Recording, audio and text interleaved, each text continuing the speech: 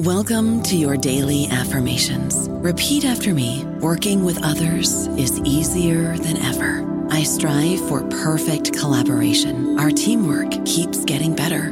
Yeah, affirmations are great, but Monday.com can really get you the teamwork you desire. Work together easily and share files, updates, data, and just about anything you want all in one platform.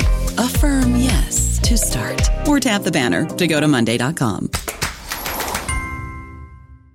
Hello, everybody. This is Marshall Poe. I'm the editor of the New Books Network, and I'd like to tell you that we have a new and improved website. It has 2 new features that we think you'll love. One of them is a vastly improved search engine, so that when you type in keywords, you'll get a bunch of episodes really quick. The other is the ability to create a listener account, and in that listener account, you can save episodes for later listening, so you can create a kind of listening list. We think these features are neat, and we think you'll enjoy them. Please visit the site today.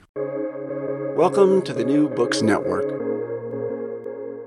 Hello and welcome back to the New Books in Indian Religions podcast channel here on the New Books Network. I'm your host, Dr. Raj Balkar, and more importantly, I have the pleasure today of speaking with Dr. Patrick Laude, who is the author of a brand new book on Ramana Maharshi. It's called Surrendering to the Self, Ramana Maharshi's Message for the Present. Patrick, welcome to the podcast. Well, thank you very much, Raj, for your invitation. Oh, it's our pleasure. How did you become interested in this figure? Well, it took us back many years ago, in fact. I think the first time I read about Ramana Maharshi, I must have been in my early 20s when I was a student still. I think the first book I read about him, by him, in fact, because it was a collection of answers given to devotees and also short treatises. I read it in French, actually, in French translation, must have been in 1979 or 1980, under the title Œuvres Réunies. And I remember there was a very striking picture of the Maharshi, the young Maharshi. Must have been at the time probably in his 30s, I think, when the picture was taken. And this picture was radiating so powerfully that in itself it was a message, irrespective, of course, of the content of the book itself, which was eye-opening in many ways. But I remember being struck primarily, in fact, by the picture of the Maharshi, and this kind of radiation of the self was almost palpable, if I can put it that way, for visual support. Fascinating. Well, indeed, spiritual presence is palpable to those. Arguably, perhaps it's noticeable to anyone, despite what they attribute it to, but certainly it is palpable to those who are sensitive to these things.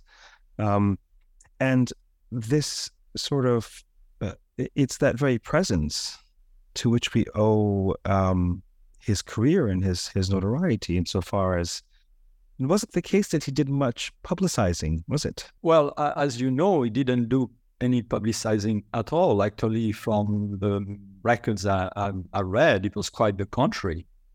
First of all, he was, of course, perfectly satisfied in the self and perfectly satisfied perfectly contented in self-realization. And secondly, at a later stage, I think he even shunned, in fact, any publicity, and he was not particularly eager, to say the least, to attract devotees. Of course, he was receiving with generosity and with love those who came to him.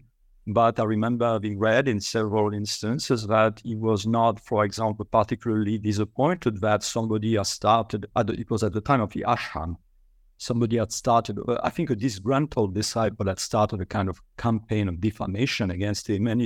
And one of his disciples was complaining about it. And the Maharshi's response was, well, maybe that will discourage those who are not sincere seekers or something.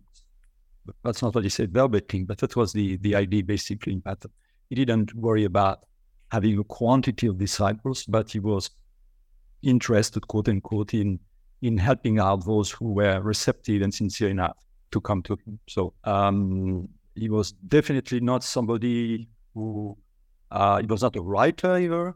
He was not publicizing his works in writing. And he was not even a theorist at all. He was not somebody who had any prior training in terms of doctrine, in terms of Advaita doctrine, for example.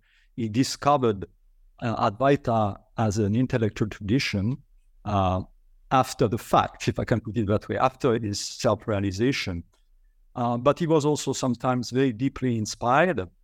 There is, of course, the famous event of his inspiration in Sanskrit, when he was able to recite in Sanskrit a poetry, a poem, that came to him literally as an inspiration, without knowing Sanskrit himself, of course.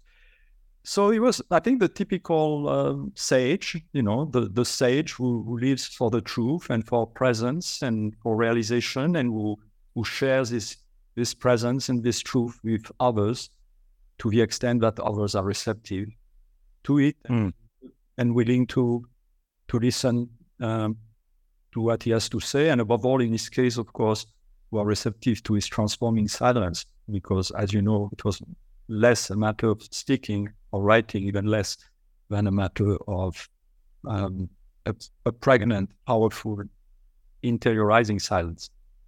Oh, there are certain things that can only be communicated in silence, perhaps. But this is something. Yes, I actually didn't know the answer, but I failed to mention at the outset before we started recording that I ask purposefully naive questions, typically. But yes, it is just for the sake of prompting broader takeaways. But this idea is this reality, this aspect of his mission or life, if you will, cannot be underestimated. The fact that he is known throughout India and beyond, and he exerted zero effort with respect to launching a public mission, publicity. Certainly there are teachers who, many a teacher, this is how we know of them, it's by virtue of their publicity. One quite notable and famous such, perhaps sage in our age, depending on your beliefs, who is a YouTube sensation, for example, etc., etc. But the fact that the only reason we know of him is because others took note of his presence. This is a fascinating phenomenon. Why did you talk about this in the introductory chapter? But why write about Ramana Maharshi? Why another book about him? What is it that you endeavor to do in this book? Yes, before I get to this answer, very briefly, a comment on what you just said, which is very important, the fact that he didn't try to attract anybody to him and so forth. But I think his wisdom was primarily a matter of presence, as you said, a kind of action of presence, so to speak. And it is, of course, one modality among many other modalities. In other words, not all sages, whether we're speaking even about Hindu sages or others, don't necessarily teach in silence, for example, or they may teach in silence and they may also make use of the spoken word or even the written word. They may even make use of artistic expressions. So there are many, many ways. There are many, many upaya, so to speak, skillful means. But in answer now to your question about why, I think the originality, quote unquote, or the difference rather of this book is that it's an attempt at situating the Maharshi within a broadly religious framework. Because very often, in the West at least, not so much in India, but in the West, very often the Maharshi is completely disconnected from any quote-unquote religious concerns and presented as a sage, certainly, a self-seeker, but somebody with certainly distance from any traditional rooting, so to speak, in a particular religious tradition.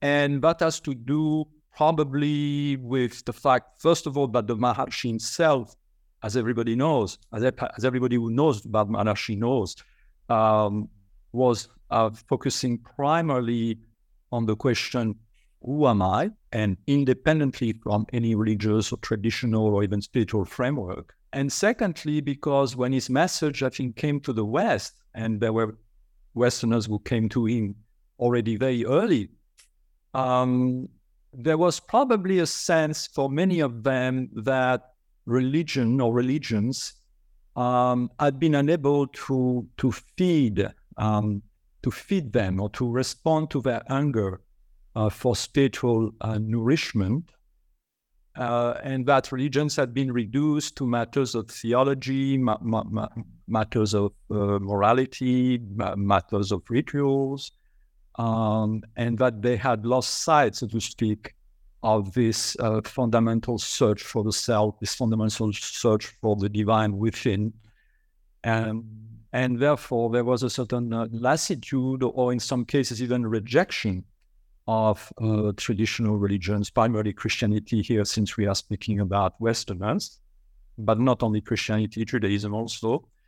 So that's why I felt it important to try to situate the teachings and the spiritual personality of the Maharshi in relations to religious phenomena. First of all, of course, in relation to the Hindu tradition, to what we call the Hindu tradition, to this complex set of phenomena that we refer to as the Hindu tradition on the one hand, and more generally to religions. That's why in the book you will find occasionally some parallels and some contrast also with some Christian mystics, or with some Buddhist sages, with Sufis, and so forth. Because I can see how people who identify with a particular religious traditions might be at the same time fascinated by the figure of the Maharshi, but perhaps might find it difficult to situate his self-realization and his radiance within the context of their own faith. And so then, would you see his work, his being, his essence, his path, would you see him as inextricable from the Hindu religious tradition broadly? It's a difficult question. I think it is not inexplicable. I think in some sense, it definitely transcends any religious tradition, while at the same time arguably being the core of them. That's the paradox. On the other hand, of course, in terms of his human substance, not so much in terms, of course, of his status, quote unquote, as a Jivan Mukta, because by definition, the Jivan Mukta is beyond the external identities of any kind of sort, including religious ones. But in terms of his human substance, in terms of his history, in terms of his genealogy, in terms of his ambience, well, he belonged to the Hindu tradition, undoubtedly. See?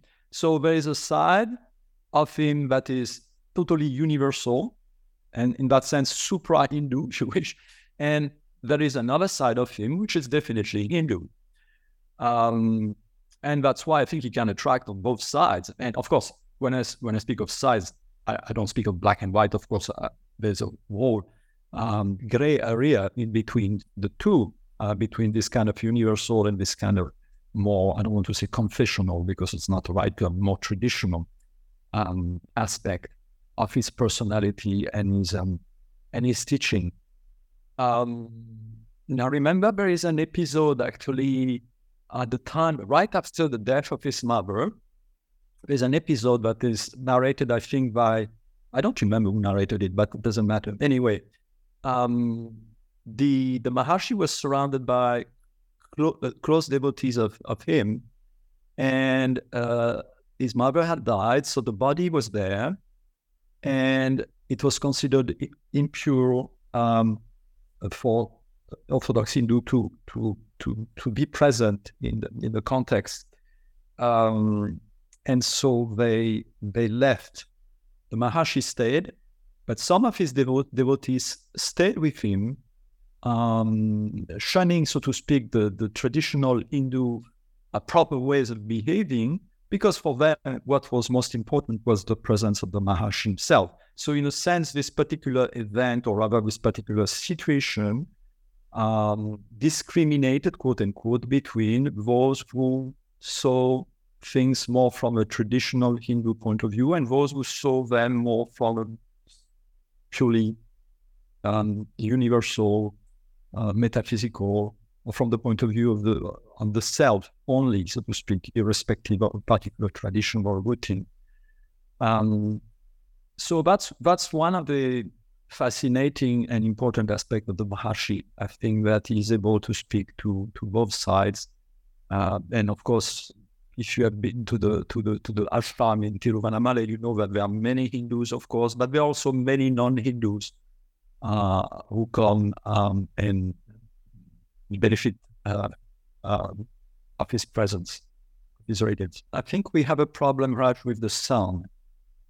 Yes, you mentioned in passing his early followers, his early adopters from the West, who were perhaps disillusioned with or dissatisfied with quote-unquote religion, and perhaps were seeking some sort of the spiritual satisfaction from his presence. Now, what would you say about the idea that the bifurcation or separation or disambiguation between religion, between being religious and being spiritual, would you say that's more pronounced in a Western Abrahamic context?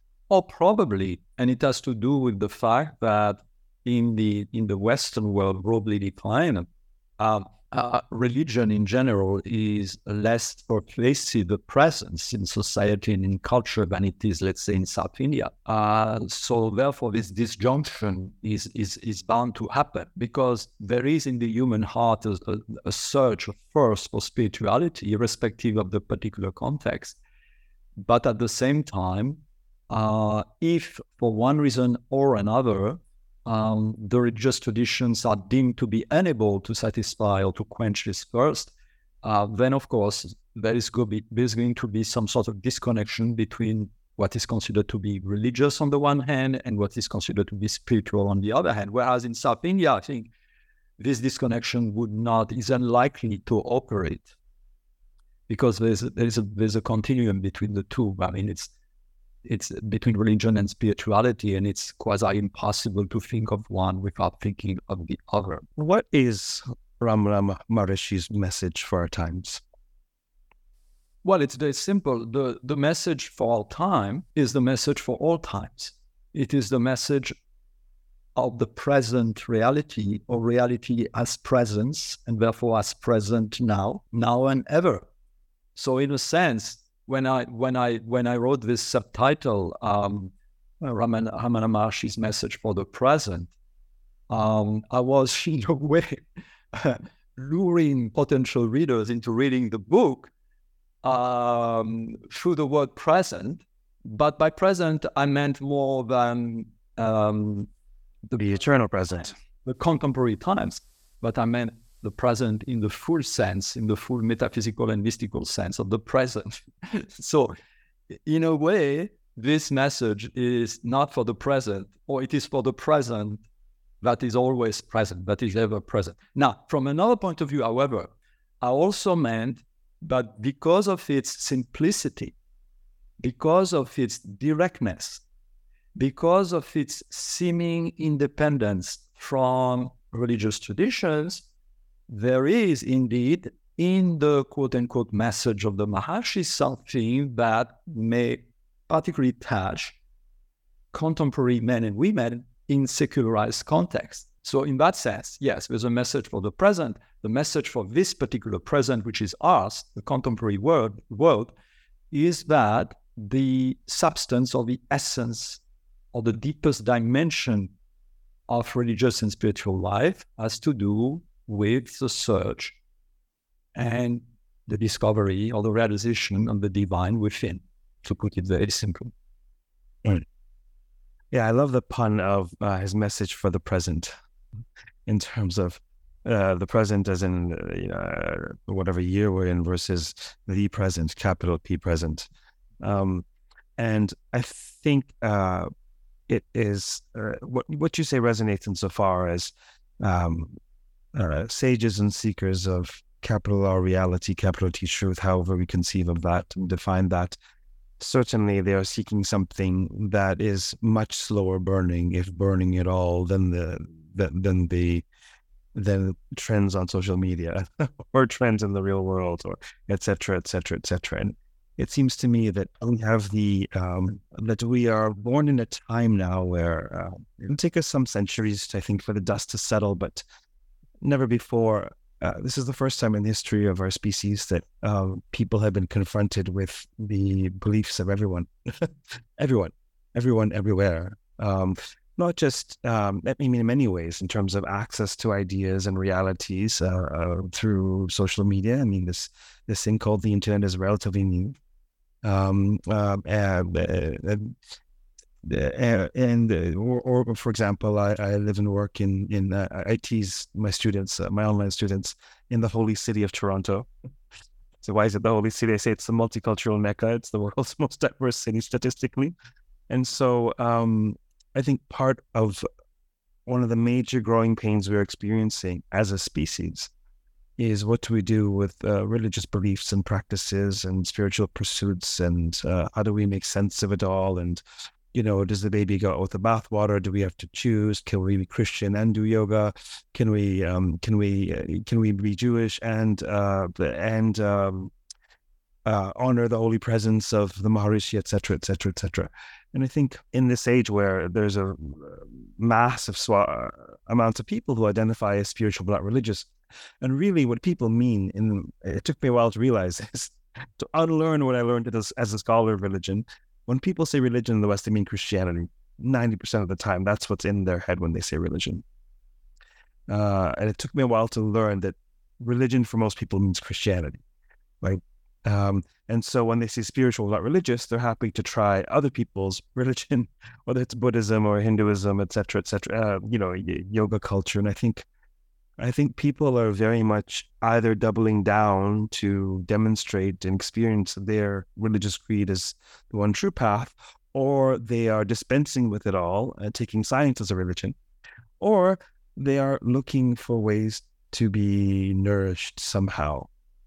And it seems to me that messages like Ramana Maharshi's may well service those people.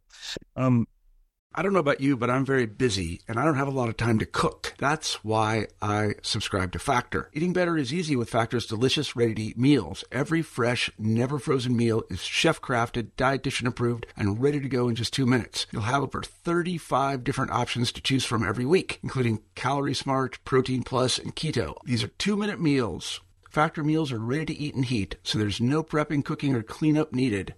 They're flexible for your schedule. Get as much or as little as you need by choosing your meals every week. Factor is the perfect solution if you're looking for fast, premium options with no cooking required. Sign up and save. We've done the math, and this is important. Factor is less expensive than takeout, and every meal is dietitian approved to be nutritious and delicious. Head to factormeals.com/NBN50 and use code NBN50 to get 50% off. That's code NBN50 at factormeals.com/NBN50 to get 50% off. Maharshi. What is the title Maharshi? How did he get it? Well, Maharshi, as you know, is the great rishi, is the great seer, and that's the name that was given to him by Ganapati Muni. And of course, that's a name that is in a way very, very universal and very generic, because it refers, in principle, it could be used to refer to any great sage, any great spiritual seer. So it's more a title, obviously, than a name. His name, obviously, is Ramana. And as I'm sure most of our auditors are aware as well, he was addressed by his devotees as Bhagavan, that is, as Lord, or as divine Lord, as a divine being, as an embodiment of the divine. And to go back briefly now to your previous point about the contemporary situation, I think that what is particularly precious about the Maharshi's presence and message and teaching, it's its simplicity, as I said earlier, and its directness. And all the more so in a world that is extremely complex, culturally, religiously, philosophically. There is a need for simplicity in a certain sense, because there is something, in fact, vertiginous about the complexity of our world on many levels, including the religious and the spiritual level. So therefore, it's particularly helpful to have somebody who comes to you and tell you, well, it's about the self. It's about who am I? It's about the essence of reality beyond the diversity of religious and spiritual ways.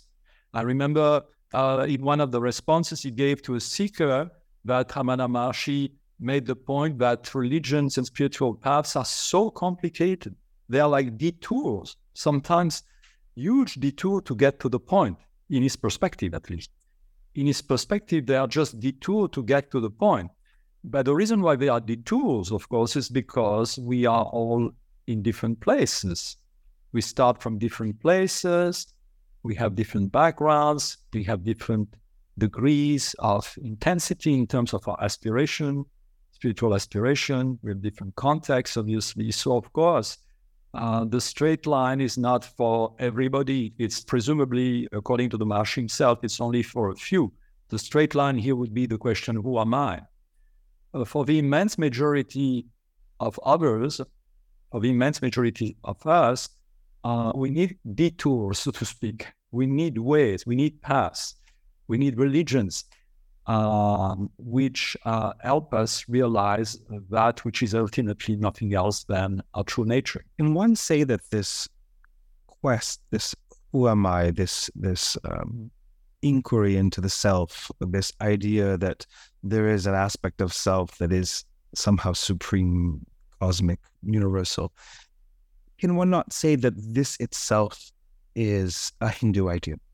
That this itself, this pursuit or presumption, doesn't exist, for example, in the Christian paradigm? Well, there are people, as you're aware, I'm sure, who kind of say that, or if they don't say it, they imply it. The idea, for example, that in the Indian world, or in the Hindu world rather, it's not about faith, but it's about searching for the self.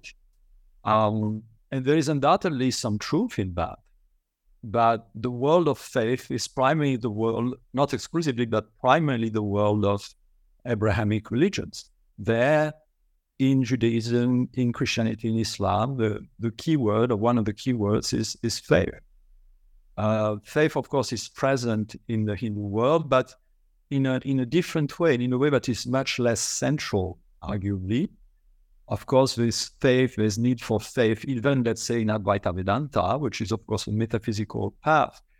There is need for faith, there's need for faith in the scriptures, in the guru, in the teachings, and so forth, but it's not comparable, neither functionally nor in terms of exact definition. It's not comparable to what faith is, let's say, in Christianity. So, yes, in that sense, I would say that there is a difference. There is a difference there. But at the same time, if you look at mysticism, what we call very broadly mysticism in the world of Judaism, Christianity, and Islam as well, you find formulations, you find metaphysical and mystical formulations that come very close indeed, to say in fact the least, to Advaita. I like to mention to my students, because I happen to teach in a Muslim country. Of course, most of my Muslim students are not aware of that, of the Sufi tradition, but I'd like to mention a verse from a medieval Sufi called Shushtari, in which he states, "Who am I, O I, if not I?" It's a literal translation of the Arabic. Who am I, O I, if not I? I mean, this is pure Ramana Maharshi, no? And it's situated within the context of Sufism, therefore within the context of Muslims. Of course, most Muslims, the immense majority of Muslims, presumably would not recognize themselves, so to speak, in this statement. But the fact is that it exists, and it's not an isolated case. I mean, it's very, very direct in this case, but there is, of course, the case of Hallaj, Mansur al-Hallaj, the great mystic, medieval mystic of Baghdad, the famous Ana al-Haq, I am the truth. That's also a statement about the supreme identity of the supreme self, or at least that's the way in which it has been understood by many in the Sufi tradition. Is there anything that surprised you about this process, about what you learned about Ramana Maharshi? Anything particularly remarkable or surprising that you uncovered in your writing about him? Well, surprising. Yes, there's something surprising if I think in terms of the way I approached the Maharshi when I was much younger, the way I discovered it, and the image I had of the sage at the time, or even until 20 years ago, let's say.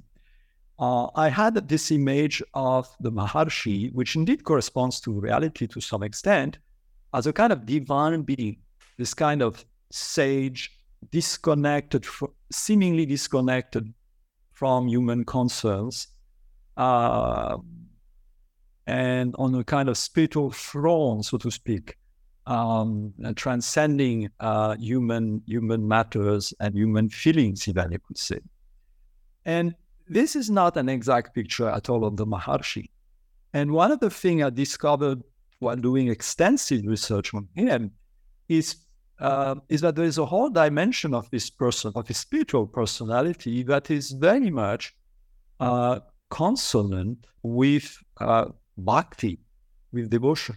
That as a human being, he was able to experience bhaktic emotions, that is, emotions connected to a devotion to the divine, starting with the very embodiment of the divine, which was for him Arunachala Shiva. Arunachala Shiva, the mountain, as embodiment of Shiva, of Lord Shiva himself. And of course, there is the famous hymn about the nuptial garland devoted to Arunachala, in which the Maharshi writes about the union of the soul with Arunachala Shiva in terms that are reminiscent of the love mystical poetry at times of Christian mystics or Sufi mystics.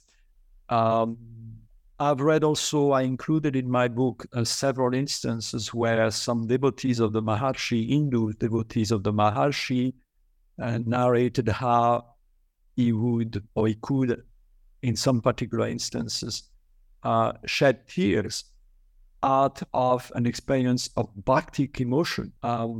So this dimension of the Maharshi is one of which I was not keenly aware, and that I discovered as I did extensive research about him. And I think it's a very important dimension because, to go back to what I was saying in the beginning, it shows the convergence between self-realization on the one hand, that has to do with the emergence, so to speak, of the divine within the soul, and on the other hand, the aspiration of the soul itself toward the divine, which is nothing else than the bhaktic aspiration. So in other words, there is something, for the Maharshi, it's very clear that there's something in us that is the essence of what we are. And this reality, if I can put it that way, aspires to realize itself, so to speak, within ourselves. And that's the dimension of jnana, basically, the dimension of path of knowledge.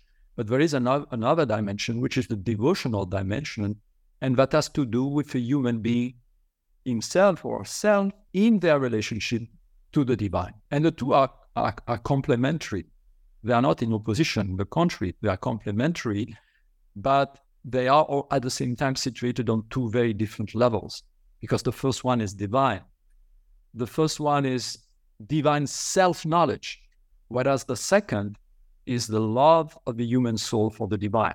So the first one is non-dualistic by definition because it has to do with the self and only with the self, because only the self can know the self. The Maharshi is very clear about it. And all the great sages and Shankaracharya and so forth and others are very clear about it. You cannot know the self. It is impossible. It is actually absurd to think that the individual human being could know the divine self, because the self is the very self of all selves. So the self cannot become an object for any body or anything else than itself. Obviously, you cannot treat the self as an object. You cannot objectify the self. Anything that can be objectified is not and cannot be the self by definition. So there's that dimension. But there's the other dimension, which is the bhakti. And this is what religions generally deal with primarily, to go back to your earlier point, the dimension of the relational dimension, the dimension that has to do with the relation between a human soul, a human agent, and the divine reality, the transcendent. One perhaps consider it thus, that there's this individual in pursuit of the self or in attainment of the self. There's an aspect of him that is the self of all selves, this self-realized state.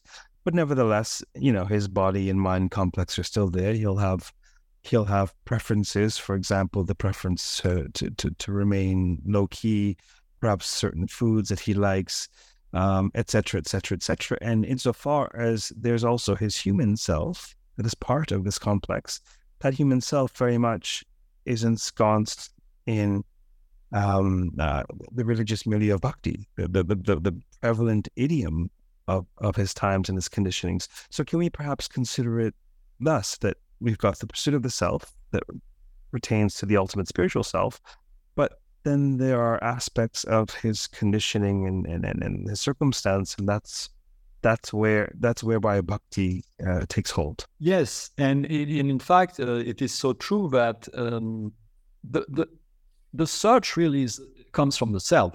First of all, the search for the self comes from the self. It couldn't come from anything else or anybody else than the self itself, in a way. So it's the self which is self-seeking, as it were.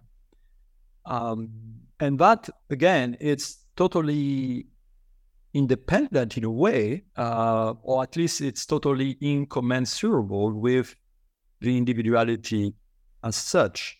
Of course, on the other hand, there are attitudes, there are dispositions, there are even practices that may facilitate or do facilitate self-realization. If we take the case of the Ramana Maharshi, it's fascinating, in fact, because it's a very unusual example of self-realization, even within the Hindu tradition. Here you have somebody who seemingly, at least, was not in his childhood or in his teenage prior to his self-realization, was not particularly religious.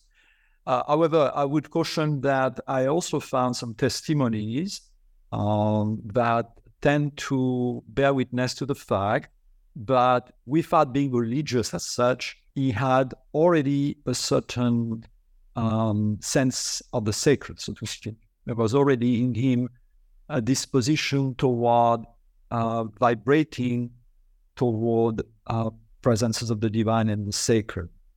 But he was not particularly religious.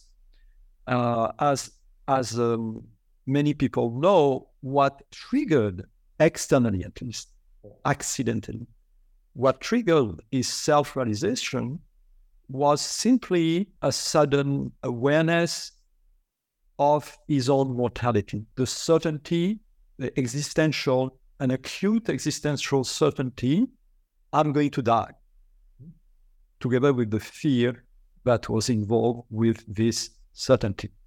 So it was a very concrete, even you could say seemingly psychological experience of the fear of death that was seemingly the catalyst for something infinitely deeper, which was the emergence of the self. So basically, those who are familiar with the Maharshi knows the story. taken by this fright of death, he inquired within what is dying or who is dying, what is it that is dying, and he imitated even the physical posture of a corpse lying on the floor. And that's from this experience, from this inquiry into what is dying or who is dying, that the self emerged in a kind of miracle of self-consciousness. So there was a kind of a triggering event, but obviously, on the other hand, there is a complete disproportion between the triggering event and the outcome. The two are incommensurate. Otherwise, it would be sufficient to experience the fear of death to self-realize. And the experience proves that most people don't self-realize simply because they are afraid of death, or even because they inquire what is dying or who is dying. So that's another aspect of the directness and the simplicity, in a sense, of the teachings of the Maharshi, because even in his own experience of the self, there's something extremely direct, extremely simple, that is unusual. How did you conduct your research? What was that like? Excuse me, how should I? How did you conduct your research? What was that like? Oh, well, I've two ways. But first of all, I went many times to the ashram and to Arunachala, so I think I sort of imbibed a lot of things there, obviously on a spiritual and on a psychological level also. And then I read a lot. I read pretty much everything which is available in European languages, at least in I don't read the Hindi, but actually I had some help with Hindi, and there is very little in Hindi that is not in English or in European languages, in fact, about the Maharshi itself. So just reading a lot, reading pretty much everything that is available about him, from an Indian side, from a European side, American side, and so forth. And that's it basically. But I had this general guideline of trying to make sense of the Maharshi, particularly in terms of what his message means for people for whom religion is important or is meaningful. So then, is that who the book's for? Who would you say the book is primarily for? Who would benefit from reading the book? I think I hope that anybody who is interested in spirituality would benefit from it in very, very broad terms. It could serve as a kind of introduction to Ramana Maharshi also, because there's a fairly extensive chapter on his spiritual biography, so to speak. I think those who might benefit most particularly from the book are those who think, I believe they are mistaken, but those who think that the teachings of the Maharshi are totally disconnected or should be disconnected from any religious concern or any religious life.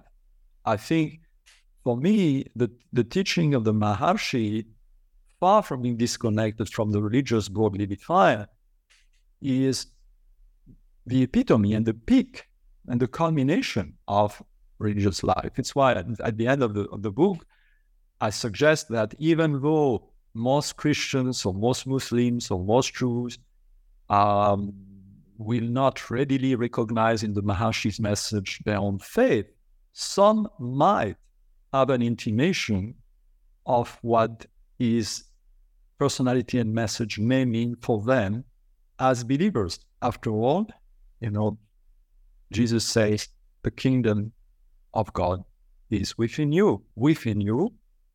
I know that many people today think that it's not within you, it means among you, but they are actually, the Greek says within, it's not among. But anyway, irrespective from this difference of opinion, within you, if the kingdom of God is within you, that means that the divine is immanent to your very self, to your very reality. And therefore, that's an intimation of the need to look within and to realize the divine within. Excellent. Thank you for being on the podcast today. Well, thank you very much, Raj. That was a pleasure to speak with you, and I'm very grateful for this opportunity to share a few reflections about my book. For those listening, of course, we've been speaking with Patrick Laude on surrendering to the self, Ramana Maharshi's message for the present. Until next time, keep well, keep listening, keep reading, and keep contemplating who you are. Take care.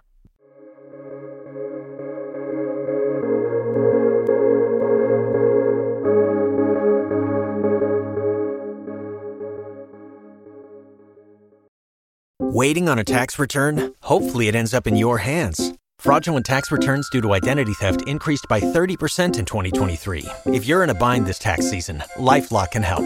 Our U.S.-based restoration specialists are experts dedicated to helping solve your identity theft issues. And all LifeLock plans are backed by the $1 Million Protection Package. So we'll reimburse you up to the limits of your plan if you lose money due to identity theft. Help protect your information this tax season with LifeLock. Save up to 25% your first year at LifeLock.com/aware.